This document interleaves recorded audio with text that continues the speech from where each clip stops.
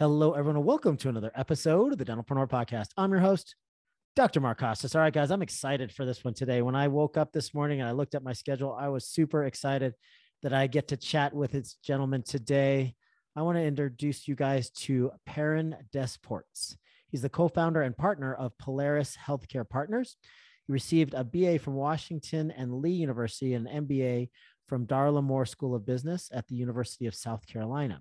He's a fourth generation of family-held dental distribution business, Thomas Dental Company, a 15-year career as a general manager at Patterson Dental Supply. He's a co-founder and partner at Tusk Partners. He's a husband and seven-time father of the year to his daughter. He's an avid cyclist, tennis player, and voracious reader, and he is guilty of being both a foodie and a total coffee snob. Welcome to the podcast, Perrin. How are you doing today, my friend? Thanks, Mark. It's great to be on with you this afternoon. I really appreciate it. Every time I hear an introduction like that, I'm sort of scratching my head, like, who is he actually talking about? So, well, I mean, the fact that you're a foodie makes we have a lot in common as far as that goes. I love my food, but you do not look like the type of person that indulges very often. So you look very fit.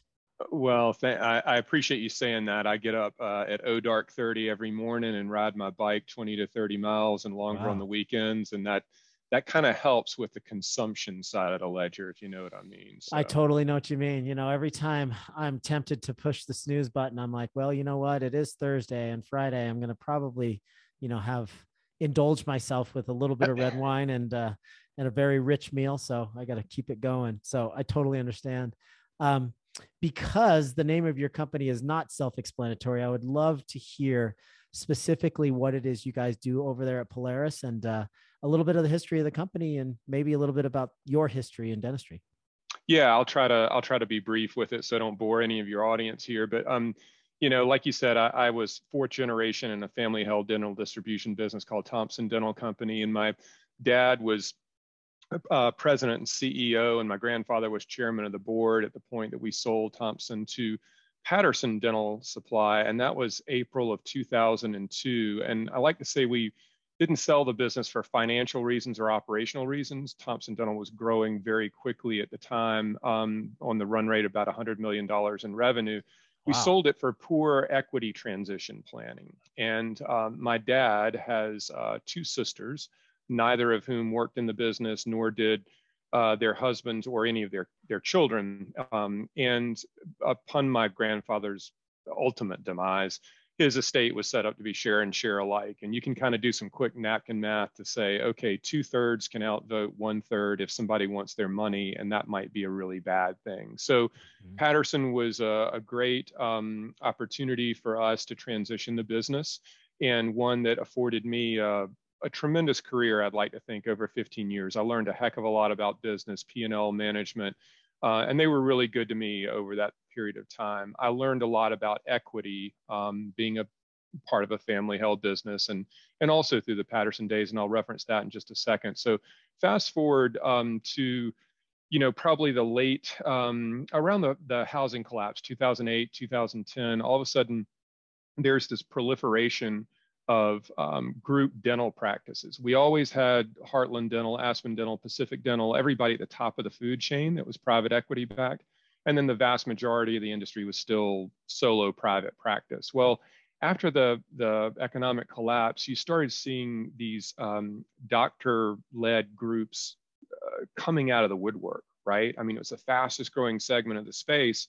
And these were entrepreneurs who happened to be dentists that wanted to own more than one location. And as you well know, there's a tremendous amount of consulting resources to your traditional solo private practice. Mm-hmm. Well, back in the early 20-teens, there really wasn't anyone helping an entrepreneur scale a group dental practice. Right. It's not really about clinical perspective. It's more about business management, leadership, and how you use bank funds to grow, how you buy or build practices, how you attract associates into the business, how you work on the business, not necessarily in the business.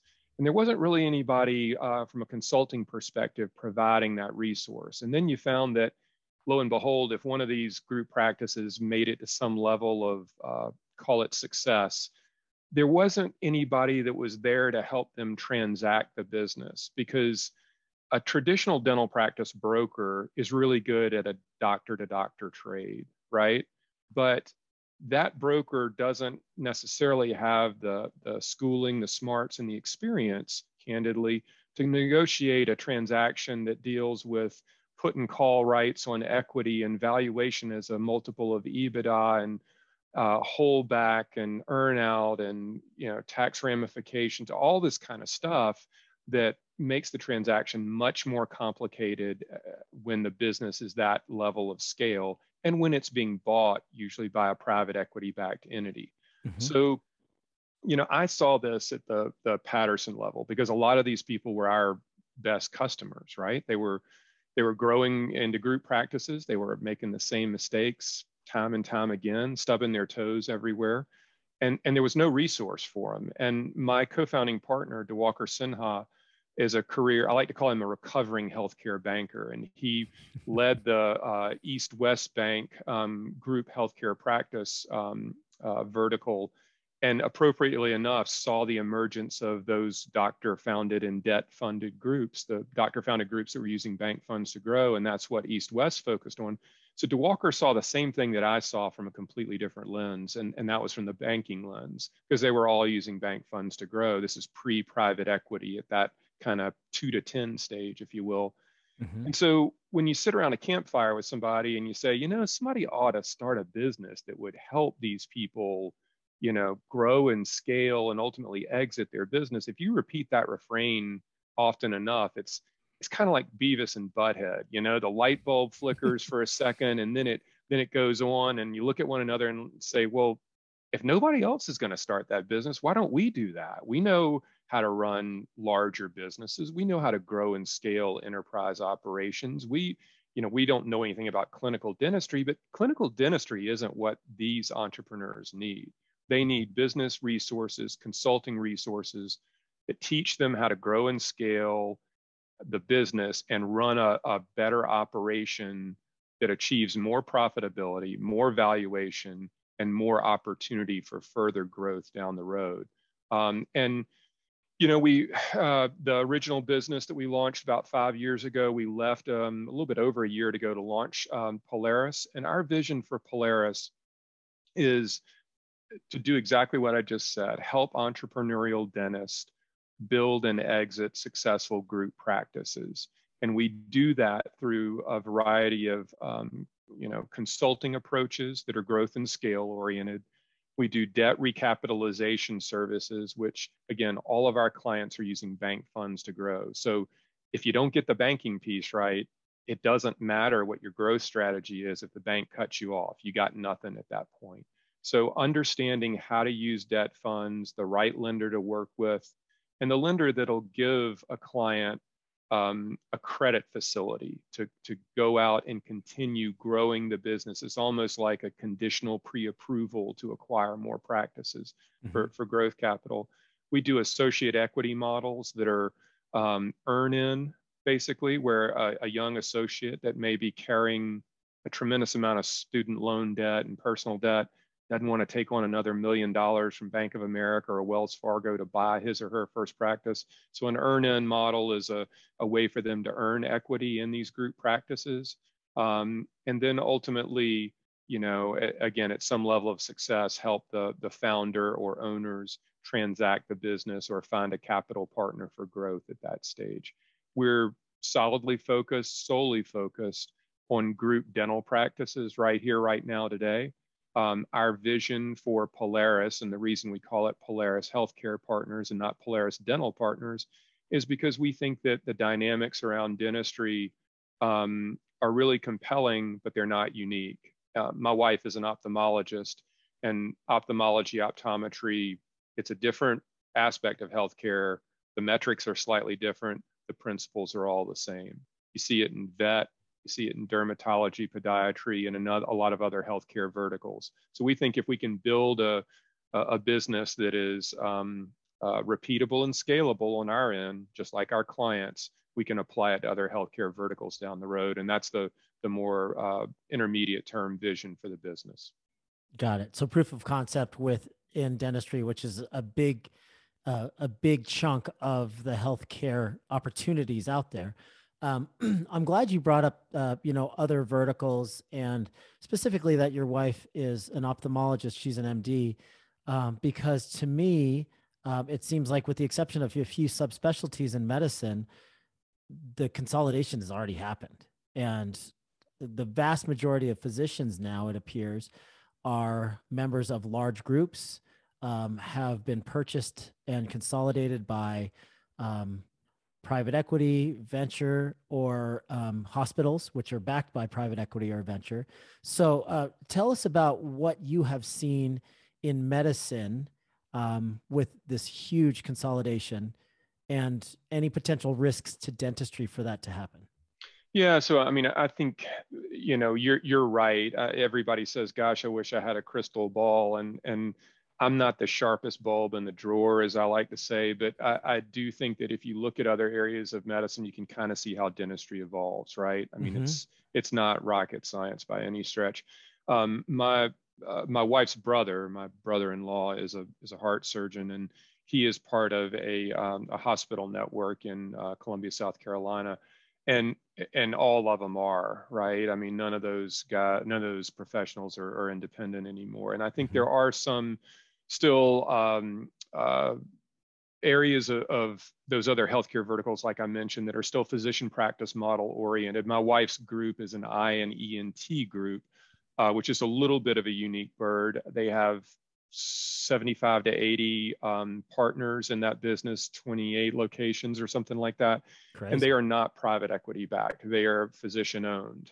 So they are a bit of a unicorn, if you will. I think the aspect of government payer and compliance um, all but forces other areas of medicine to take on more burdensome back end administrative services that dentistry is starting to scratch the surface more on that right Yeah. now, but I think it's more prevalent. I'm trying to be diplomatic about this since we're on a podcast and everything, but I agree. Understood. so Understood. yeah. So but I think that uh, now we're talking about Medicare coverage that'll probably hit dentistry by the end of the decade was the last that I heard. Mm-hmm. I think from the ADA. So I mean, there's more government involvement with dental services that's going to be coming down the pike for sure, and I think that's going to continue to um, pressure our industry in more ways. And I think the other thing too, if it's not government related, um, it's really challenging to run a small business of any sort in today's world, and a solo private practice, dentistry practice, is no different. I mean, the ADA has done a lot of studies on their declining payer reimbursement index, I think is what they call it. Yeah. And wage pressures, right? I mean, we have PPE, we have increasing costs of employment and maintaining our staff, the cost of technology, et cetera, et cetera. You've got a rising cost environment, and most solo practices take some level of insurance reimbursement, declining payer. That hits the owner directly in the back pocket, and that's a really challenging environment to operate a solo practice in now. So I think some people are looking for maybe a safe harbor in a lot of ways, a bigger boat to be part of. And most of them are starting to look to private equity backed enterprise level groups. But I think still arguably the most dynamic aspect of our world is these doctor-led groups, call them emerging groups, call them doctor-founded groups, Mm-hmm. debt-funded, however you want to put a bow around them, but they're all 2 to 25 locations maybe or something like that, and Mm-hmm. they're the people who um, have multiple partners in the practice. The revenue stream is not dependent upon one person generating the bulk of the economic development out of the business, and these are businesses that have a very, very rosy future ahead of them because they can afford to be open longer days and hours. They can do more complicated procedures. They have money to reinvest in marketing. It's a really, really compelling space to be in. So that's not unique to dentistry, but long-winded answer. But that a lot of that is similar context in vet and podiatry and ophthalmology, optometry, like I mentioned before. Yeah, yeah. Much bigger market though. I mean, if you're looking at podiatry, 25,000 maybe. Yeah. Ophthalmology, pretty small. You probably have dermatology that could potentially be an asset to sell. I will say, just this anecdote that I used often is the one of the saddest days that I've seen for personal friends of ours is it was a couple that was, a general physician and a pediatrician. They shared beautiful office space. You go down the right hand side and it's all the kids. You go down the left hand side, it's all the adults, and beautiful, thriving practice. They decided that it was time to hang it up after 30 years in private practice. And when I say hang it up, they literally hung it up and closed doors, and all of the patients they got referred to different parts of different providers in the town because they didn't have a sellable asset. Because if you want to be a general physician anywhere, you hang up a shingle, you don't have to buy anything from anybody. You will be filled in 2 weeks. Same thing for a pediatrician. So when I think about that side of medicine, I feel very, very fortunate that, dentistry isn't that way necessarily, even for a general practitioner, and that we do have a sellable asset, either 1 or 50 practices at the end of our career. So I still believe that we are in a really great spot as far, as a career choice. Yeah, I completely agree with you, and everybody who wants to, think negatively about the coming years of the profession, I'm decidedly against that. I mean, I think that there are we got a great decade or more ahead of us in terms of overall patient volume growth. I mean, heck, again, the ADA talks about, less than 50% of the adult population sees a dentist on an annual basis. Yeah. I mean, there's just people, if somebody needs dental work done, it doesn't fix itself, and it doesn't get cheaper the longer you wait, and I just, people are living longer. They like having healthy dentition and a healthy mouth. And I mean, now, again, I don't like attributing this to insurance companies because we've been talking about it for the better part of 2 decades, but that systemic link between oral health and heart health, if it takes the insurance companies to finally figure it out, to say, wait a minute, if we actually encourage people to take better care of their mouths, we have fewer problems downstream for our subscriber base. If that's what it takes to get it done, okay, it can be a catalyst for it. But I really feel like the coming years of dentistry are going to be unbelievably good. Yeah, yeah. Well, if they could redeem themselves, that would be just about the only thing they could do to redeem themselves in my eyes, is to highlight the fact that there is a link between, the oral cavity and the rest of the body. For goodness sake, it is combined. It is connected, and there is definitive proof that, it's directly correlated, not causation, correlation with Yep. cardiovascular disease and untreated periodontal disease, et cetera. But anyway, I digress. I would love to talk about, when I was building my group, I've had 16 dental practices, and at one point I had 10 trying to go to 15. And even before that, I would say 5 trying to get to 8. I hit the brick wall that so many people talk about with the traditional lenders, right? So at the time it was Zions Bank, and then I did a little stuff with B of A, a little stuff with Wells Fargo. And at some point, even though, the P&Ls were looking really, really good, they reached their ceiling with their underwriting department, and they were unwilling to lend me any more money, which to me is extremely frustrating, because I have people that I know very, very closely that are in the real estate world. And these are people that don't even have a traditional job. They're just real estate investors, and they're able to borrow, $75 million for, 4 apartment complexes.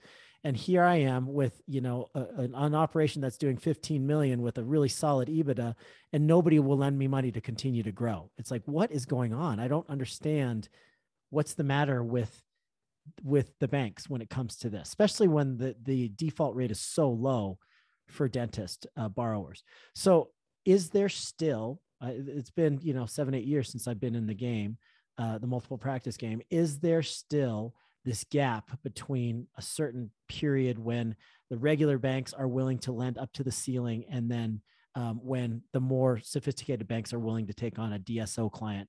Before there was a gap, is there still?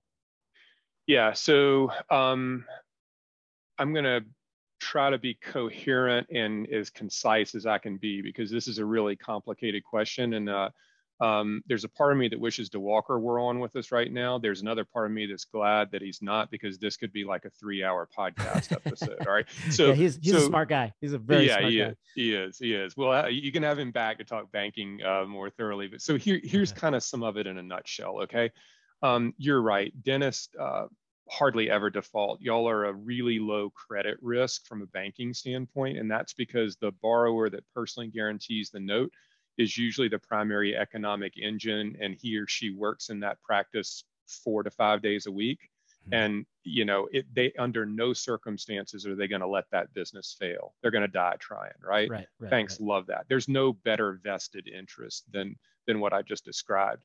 And you see that in the low default risk. So when you're borrowing money to buy or build your first practice, or maybe your first or second practice, it's what we call rate and term. These are retail lenders that they're usually all 10-year terms, maybe sometimes 7-year, but most of the time 10-year terms, and they're dirt cheap costs of funds. So there's not a whole lot of difference in them. That being said, it doesn't cost the bank a lot to underwrite something like that because of the risk profile, which accounts for the low interest rate with it, right? Banks aren't stupid. They know that once you start adding multiple practices, you can't be everywhere at once, and the business is no longer predominantly dependent upon you. Okay. Now you've got to run a business where you are bringing in other people to do clinical work and be the economic engine to give the business a lift. It's a much more complicated scenario, and the default risk is a lot higher. So when you go to a bank and say, I want to borrow $1 million to buy my first practice, they love that. If you tell them up front, I want to borrow $1 million to buy my first practice, and I'd like to borrow $1 million every year for the next 5 years to buy 5 practices, that's a completely different risk profile to the bank. They underwrite it differently. They approach it differently. It's a different credit box for them. Okay. So the problem, first and foremost, is that the dentists that want to do this either kind of decide to build a group like sliding backwards in it, or they don't tell the bank up front what their intentions are over the next foreseeable future, right? They don't lay out the business plan on multiple locations, because that's a different conversation with a bank. So I don't want to ever like paint a bank in a bad light, because it's a miscommunication, a fundamental miscommunication issue, arguably on day one. Okay. The next thing is everybody looks at the rate and the term. It's 3.5% for 10 years. They don't look at the prepayment penalty structure. If there is a prepayment penalty, and there always is, when does it occur? And is it based on the remaining balance of the loan or the original amount? Those are two significantly different calculations. So the breakup fees can be really high if you take on a loan with bank number one and leave them a year later. Mm-hmm. You may not even be able to do that. The third thing is most banks will not allow you to get subordinated debt without their approval. That's part of the covenants, and nobody knows that. So technically, a lot of people that build groups with multiple lenders in multiple locations are probably in violation of some covenant structure with their original bank. Mm-hmm. The subordinated debt carries more risk because it's further down the line in terms of receivership. Yeah. So those additional locations usually still could be a 10-year term, but they're going to carry a higher rate or a more punitive prepayment penalty. So what we see a lot of people doing, they come to us and they say, I've got 6 locations funded by 3 different banks, and I can't get any more capital to grow. And it's the exact scenario that you just described and sort of what I'm going through here. So the ideal scenario is to recapitalize the debt structure of the business with a lower, usually what's known as a lower middle market lender. These are still traditional banks. Think of them more like as capital markets groups than you would as retail lenders. This is business to business banking. This is not the local bank relationship manager that takes you out to play golf once a quarter and buys you a steak dinner the other quarter and that. These are more business to business bankers. They want to know the inherent performance of the business. They want to know the business plan. They want to know how much you want to draw upon in the coming years, because they factor all of that into the way they underwrite the opportunity and the costs of compliance as well. So in an ideal world, you want to work with one lender that can recapitalize the existing debt and give you a growth facility that says, hey, Mark, we love the business you've built. We believe in the vision that you have, and we'll give you an additional $1 million to $2 million in a credit facility that will re-up every 6 to 12 months, reevaluate it. So if you continue to operate the business well, it'll continue to grow, and you can grow to as much as probably $20 to $25 million of total loan exposure with them. In theory, it should be your last debt lender before a private equity type of a partner. Are there a number of these kind of mid-market business to business banks that exist, and are you able to make introductions?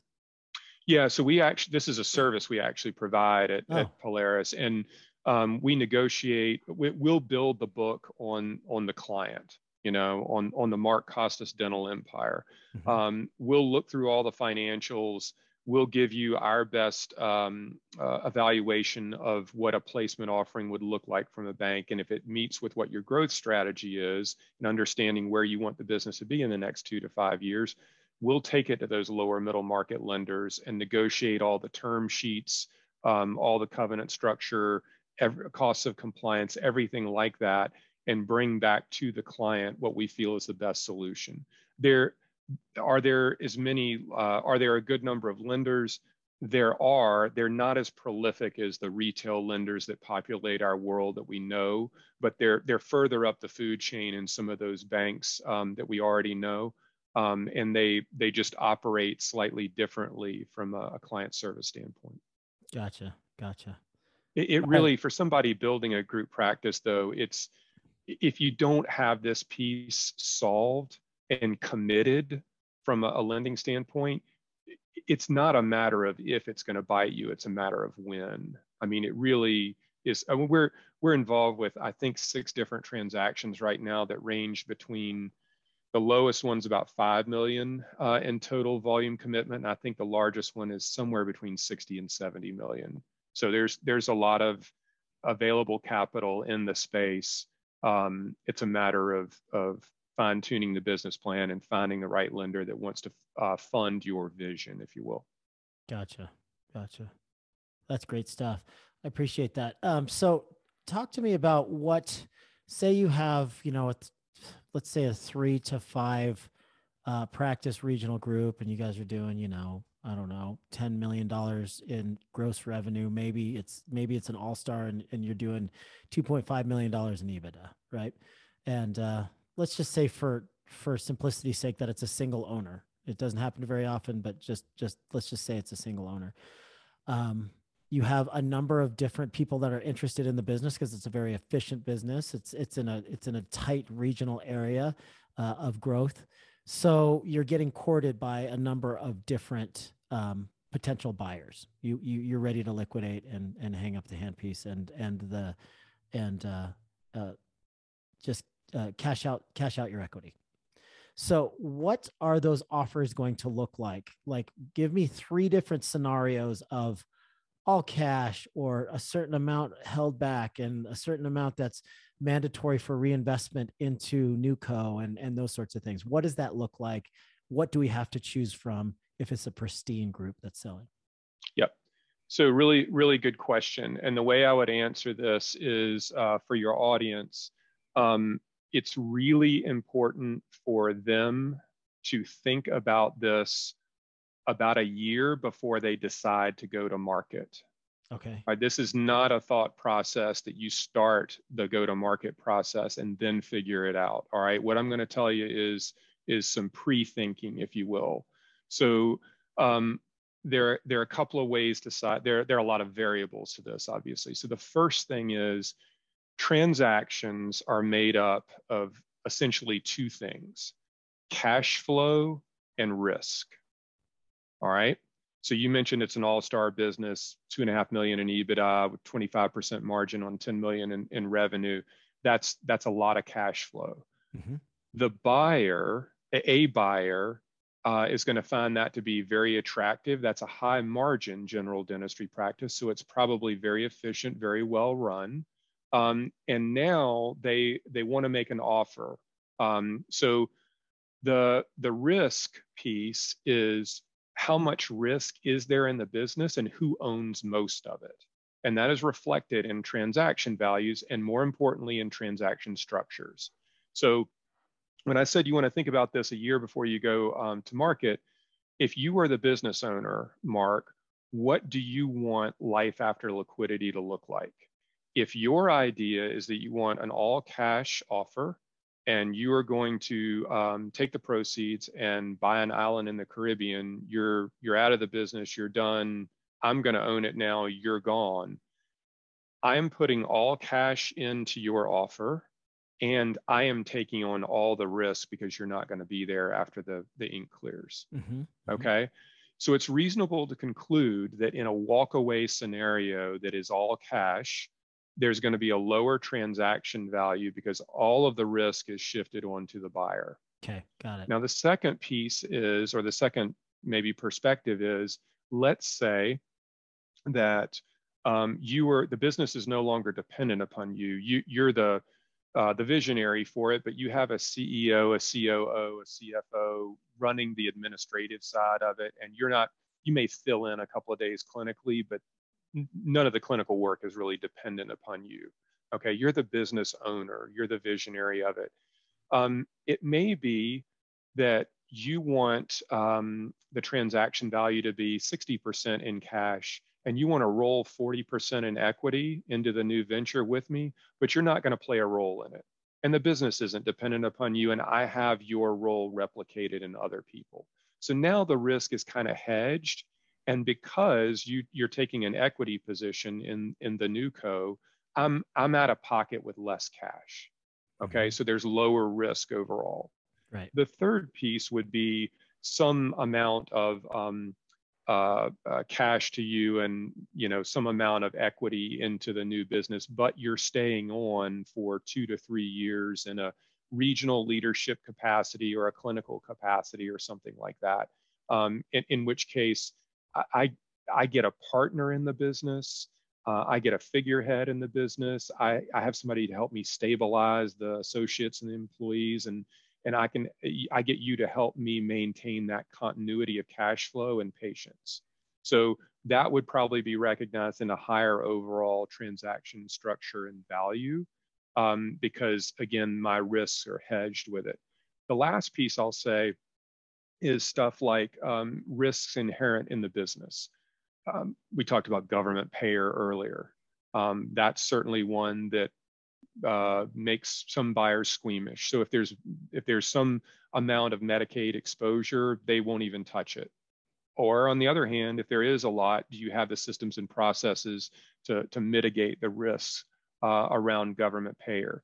Is the profitability of this general dentistry group that is so wildly marginally profitable, is the profitability a result of what we would call exotic procedures, very complicated surgical or general dentistry procedures that are technique sensitive, that are provider specific, that if you and only a couple of other people in the business are doing those procedures and you get struck by lightning, what happens to me? Like, who can replicate them? Because I don't have the recruiting and the training systems to replicate your set of skills. So there's some risks that are inherent in the business that you have to solve for as well. And that's why I say you want to think about this about a year before you go to market.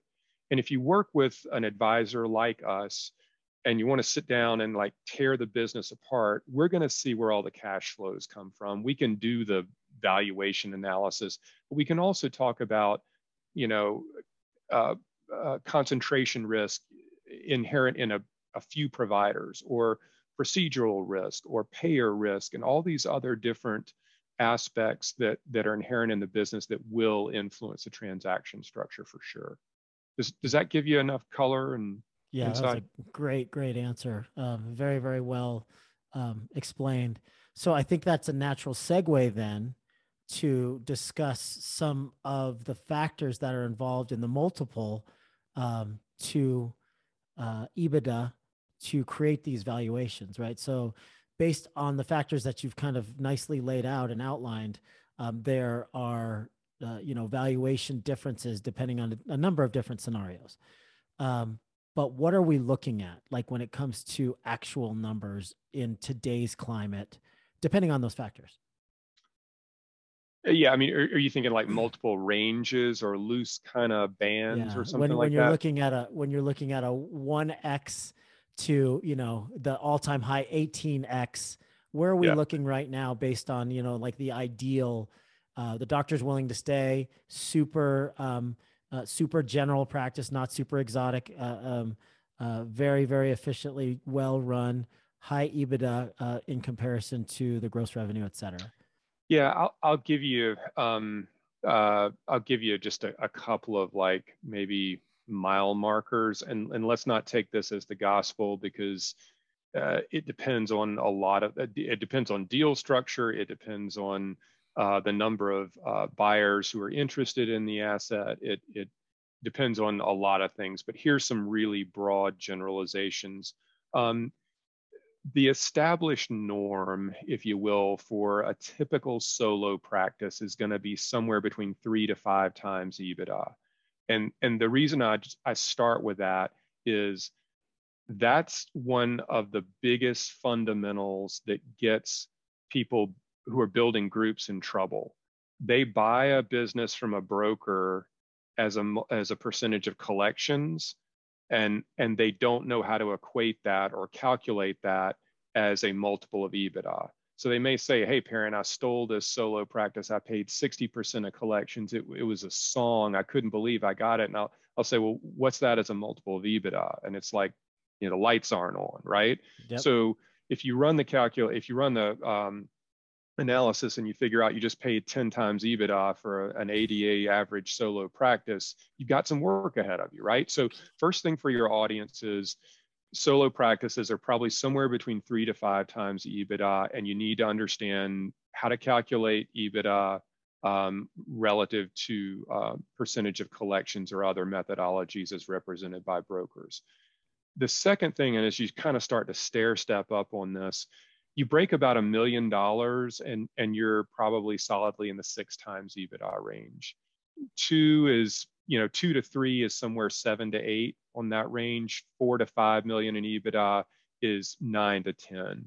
And again, those are like wide ranges. There's a lot that influences that, but the concept to be mindful of if you're an entrepreneur building a group is something called arbitrage. And arbitrage is that if I have a group that is,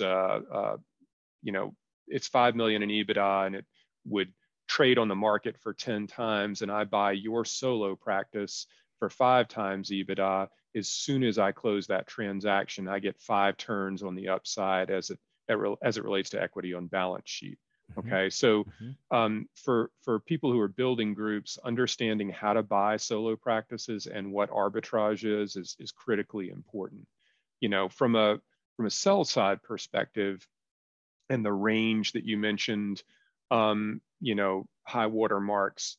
I mean, I'd still say your enterprise level groups these days are probably in the 14 to 15 range, and that's like at the way top end of the food chain. That's my speculation. I don't see any of that, but some of the whisper numbers that I hear on some that have been through recaps in the last probably 12 to 18 months or so. So, I think our target client is probably anywhere from like 1 million to 7 million in EBITDA. That's a rough range, and they're probably in the 6 to 10 to 11 range, probably depending on structure and transaction. On the high end, 11 for the $7 million in EBITDA ish. Yeah, I mean, but that again, a lot of this is the way the transaction is structured, and candidly, the amount of equity. So if it's a transaction if it's all cash, if we go back to my prior answer, that's going to be a lower multiple, and then one that's more heavily weighted, say 40% in equity, might carry a turn or a turn and a half more, because the buyer has to come out of pocket with less cash to get the deal done, or take on less debt leverage to do it. And they understand the arbitrage concept that I just pointed out as well. So they're kind of playing with house money in a way at that stage. Yeah, 100%. That was a great answer as well. So a couple just random thoughts that pop into my head. This was a bit more of kind of a buzzworthy topic before all of the current events have taken place. But the Biden tax plan, this particular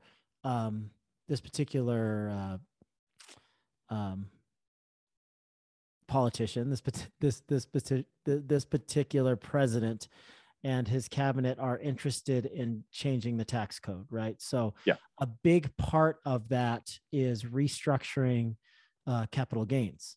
So if capital gains go, say, from 20, long-term capital gains go from 20 to, say, your regular income rate of 38%, or double to 40%, do you think that's going to significantly change this market and change the type of churn that we're having in these regional groups if it actually does go through? I think there'll probably be, instead of maybe capital gains going from 20 to 40%, maybe it'll go from 20 to 32 or 35%. But what do you think is going to happen with all of this? Yeah. Again, no crystal ball, but yeah, I mean, I think I'm going to try to be diplomatic and answer this as well, because we saw a lot of this activity last year, and I think there were a lot of people fanning the flames of this, who were arguably being more self-serving than client-serving.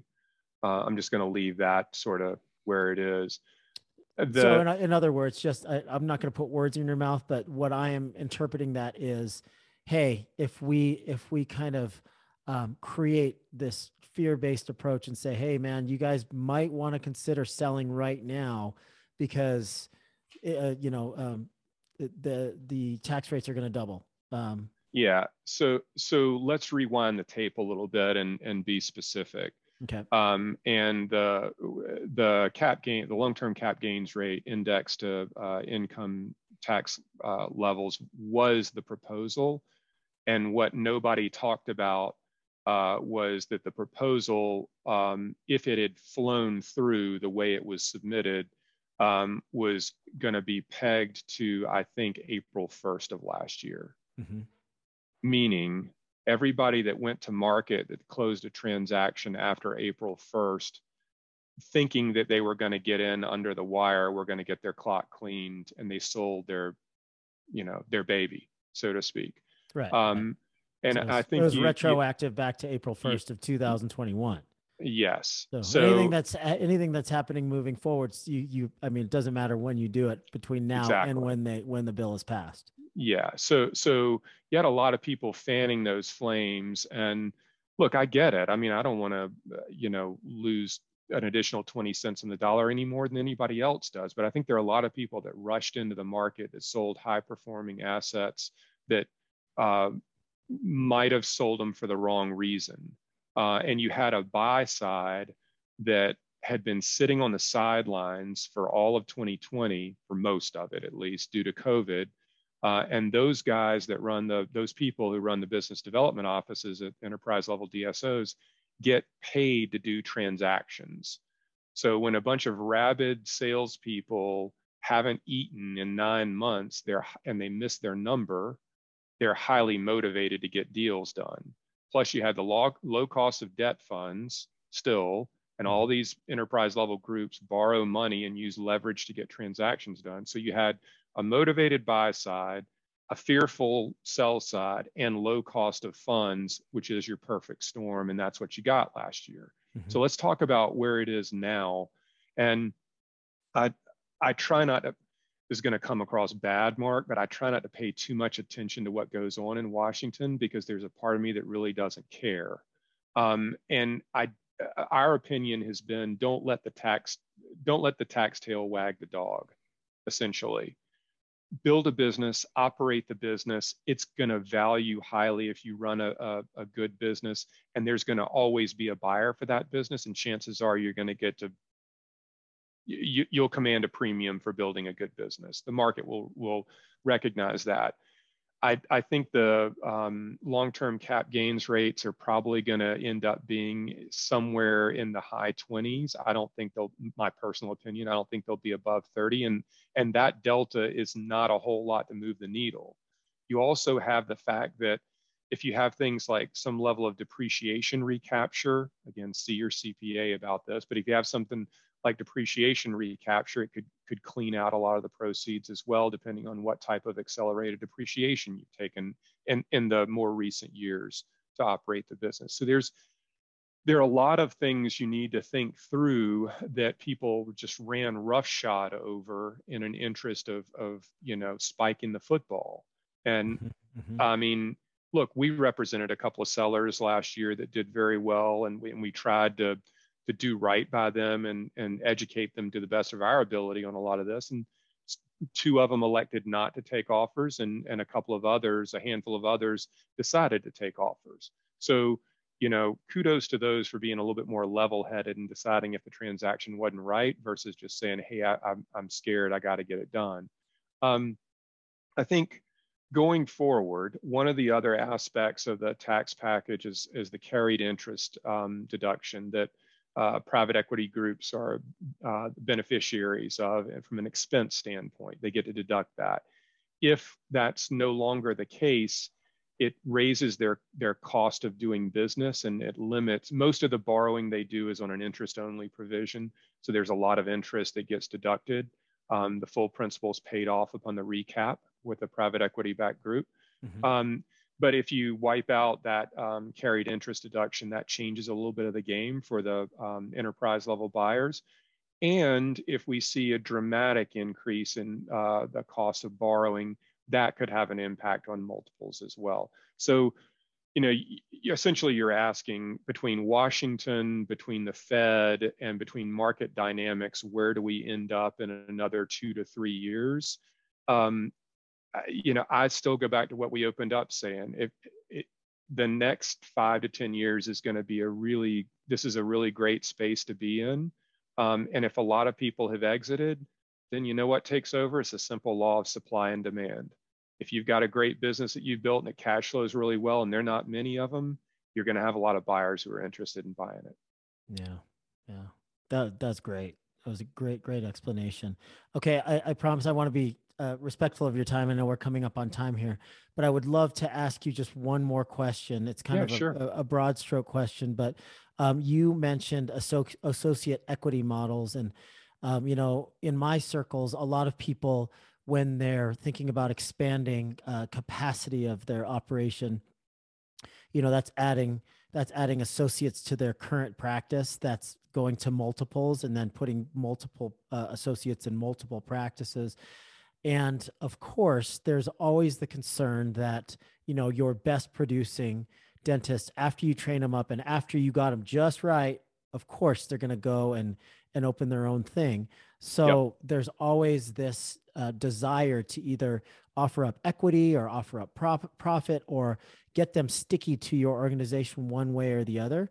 And, we've seen any number of different strategies over the years to try to keep associates in-house without them taking off and starting up their own venture. It could be down the street, it could be a state away. But the what we're trying to prevent is losing, the golden goose, basically. Yep. So what are some options for equity buy-in, equity model, equity for associates? Okay. So I'll try to be respectful of your time as well and keep this as brief as I can, but this is a really good question and we could rip an entire podcast on this one. So let me hit the high notes really fast, Mark.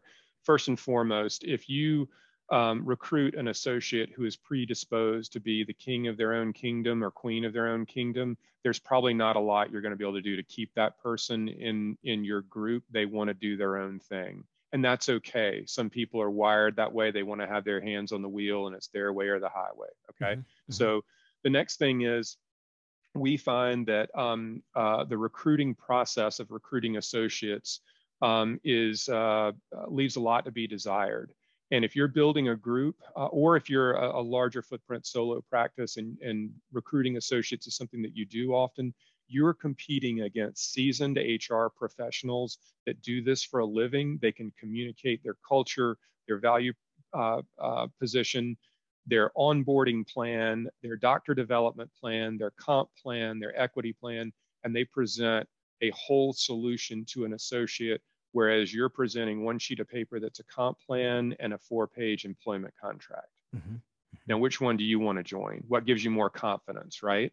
So Exactly. Yeah. it starts with recruiting. When you go through all of this, and if you're going, especially if you're going to build a group, I think you're at a decided disadvantage if you do not have a pathway to becoming a partner. It will create turnover, and associate turnover is the number one problem of every group practice. It doesn't matter if you're Heartland Dental or if you're John Doe Dental on the street corner. Mm-hmm. So how do we do that?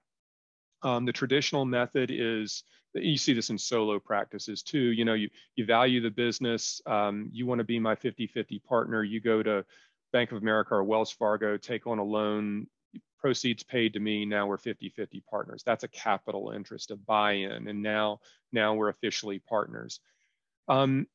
That can have some applicability in groups, but I don't know that it's the right solution because it cross-collateralizes the business from a debt structure standpoint, and it could limit your capital for growth down the road. So if you're in a growing business, multiple locations, having an associate that borrows money to buy in, the business will backstop their personal guarantee. Okay, so this goes back to banking, right? Having the right banking solution in place, critically important. Yeah. The next thing is, a lot of these young associates, I was reading something on the ADEA website the other day. The average 82% of dental students graduated from school with student loan debt. They call it educational debt. And the average amount was $305,000 last year. Sounds about right. So, yeah. I can't make a good case that they want to go out and borrow another $500,000 to buy in. So an earn-in equity model, there are two different types. One's called profits interest and one's called restricted stock. I'm not going to go down that rabbit hole just in the interest of time, but conceptually, both of them are performance-based. These are real equity models, not what's called phantom equity. Phantom equity is kind of like a sort of a bonus plan, or it can have a lot of contingency to it, but it doesn't have voting rights and distribution rights. Typically some sort of profit share. Yeah. Mm-hmm. Exactly. If I want to be a partner of yours, I'm going to want to have a seat at the table and I'm going to want to have a say, a vote, even if I own 1% of the business. All right. And you should want to treat me, even though I'm 1%, as if I were the 99% shareholder. All right. My opinion is valuable. So on an earn-in basis, the methodology and the theory is that there's a goal. And for the associate to exceed the goal, he or she earns some percentage of every dollar above the goal in company stock. Okay. And the company stock has something called a vesting schedule to it. So if I'm a high performer and I blow away the goal and I earn a lot of shares in the business this year, I can't spike the football and leave. Say, thanks, Mark, appreciate the opportunity, I'm out of here. The vesting schedule is what you hear called the golden handcuffs. Mm-hmm. All right. So the stock that I earn might be $50,000, vests gradually over a 5-year period. So I got to stay to get it. That's the retention mechanism piece, and the program rolls over and rolls forward every year. We raise the goal on them so they can't coast. and it increases the performance of the business. Now, So they're walking away from X number of shares of the practice up to a certain percent that's predetermined. Exactly. If they leave early, if they leave. Correct. Yeah. Yeah. So they forfeit anything that's unvested. Mm-hmm. For what is vested, if they leave early, you got to pay them out over some period of time. And that's in the operating agreement, the governing document. So there's a lot of teeth to these things in terms of the mechanics of the way they work. I'll say they're pretty complicated, but at the end of the day, what we're trying to achieve for a group practice owner who is courting associates is to be able to look the associate in the eye and say, listen, it's a great time to be a dentist. Y'all don't default. You can go borrow $1 million from the bank and buy your own practice. And over 10 years, you can pay off that $1 million. You can sweat payroll. You can fight with the dental supply companies. You can struggle to market the business. You can have the joys of ownership and get paid last. All those things you did, right, Mark? The joys of getting paid last. And at the end of 10 years, after you've paid off the loan, that business is yours. But if we can create the same economic outcome, dollar outcome, at the end of a 10-year period, without you taking on the risk and doing it all by yourself, being part of our group, why would you go it alone?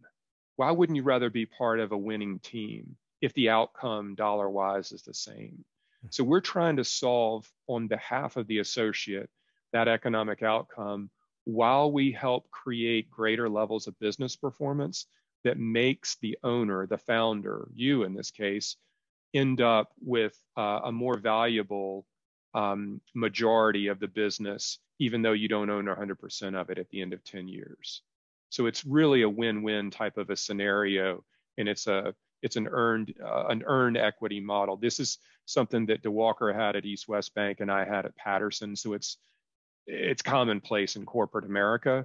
Just nobody done it in group dental practices yet, and it took us a little while to figure it out. But yeah, that's genius. So do they get the ability to call themselves a partner after that initial document is signed?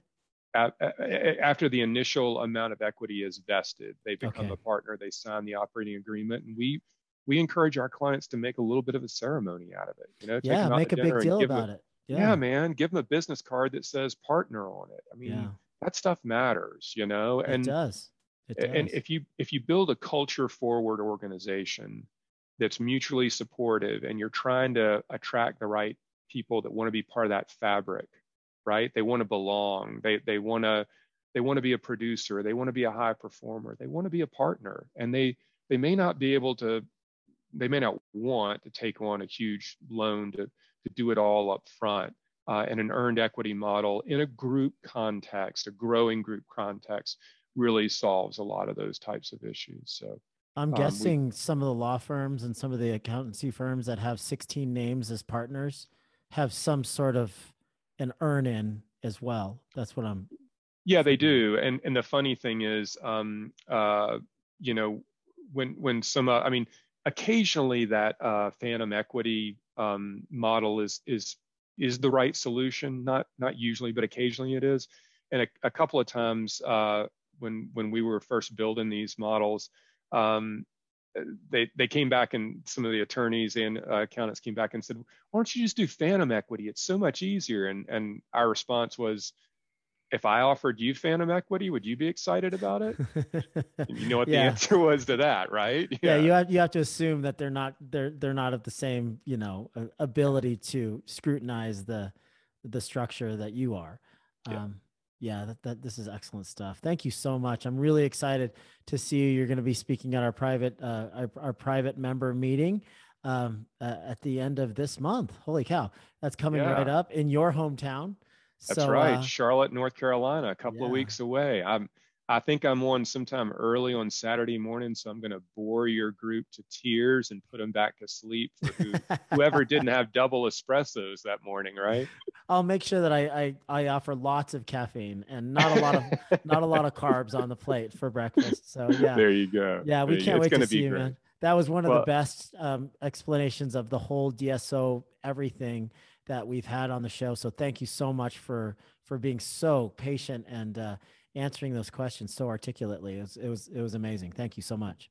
Mark, I thank you for saying that. I mean, I value your opinion a lot, and you have a lot of people on this show. So I hope I've been able to shed some light for your audience. And it is complicated stuff, that's for sure. But there are resources, there are answers, there are solutions out there. And again, I'll conclude with what we started with, and that's that, it's a great time to be an entrepreneur. It's a great time to be a dentist, and the next decade is going to be great for all of us. So really appreciate you having me on in the partnership here. It's great. Yeah, we're really honored to have you. So one last thing, what is the easiest way for people to engage with you guys or start the conversation with potentially being represented by you?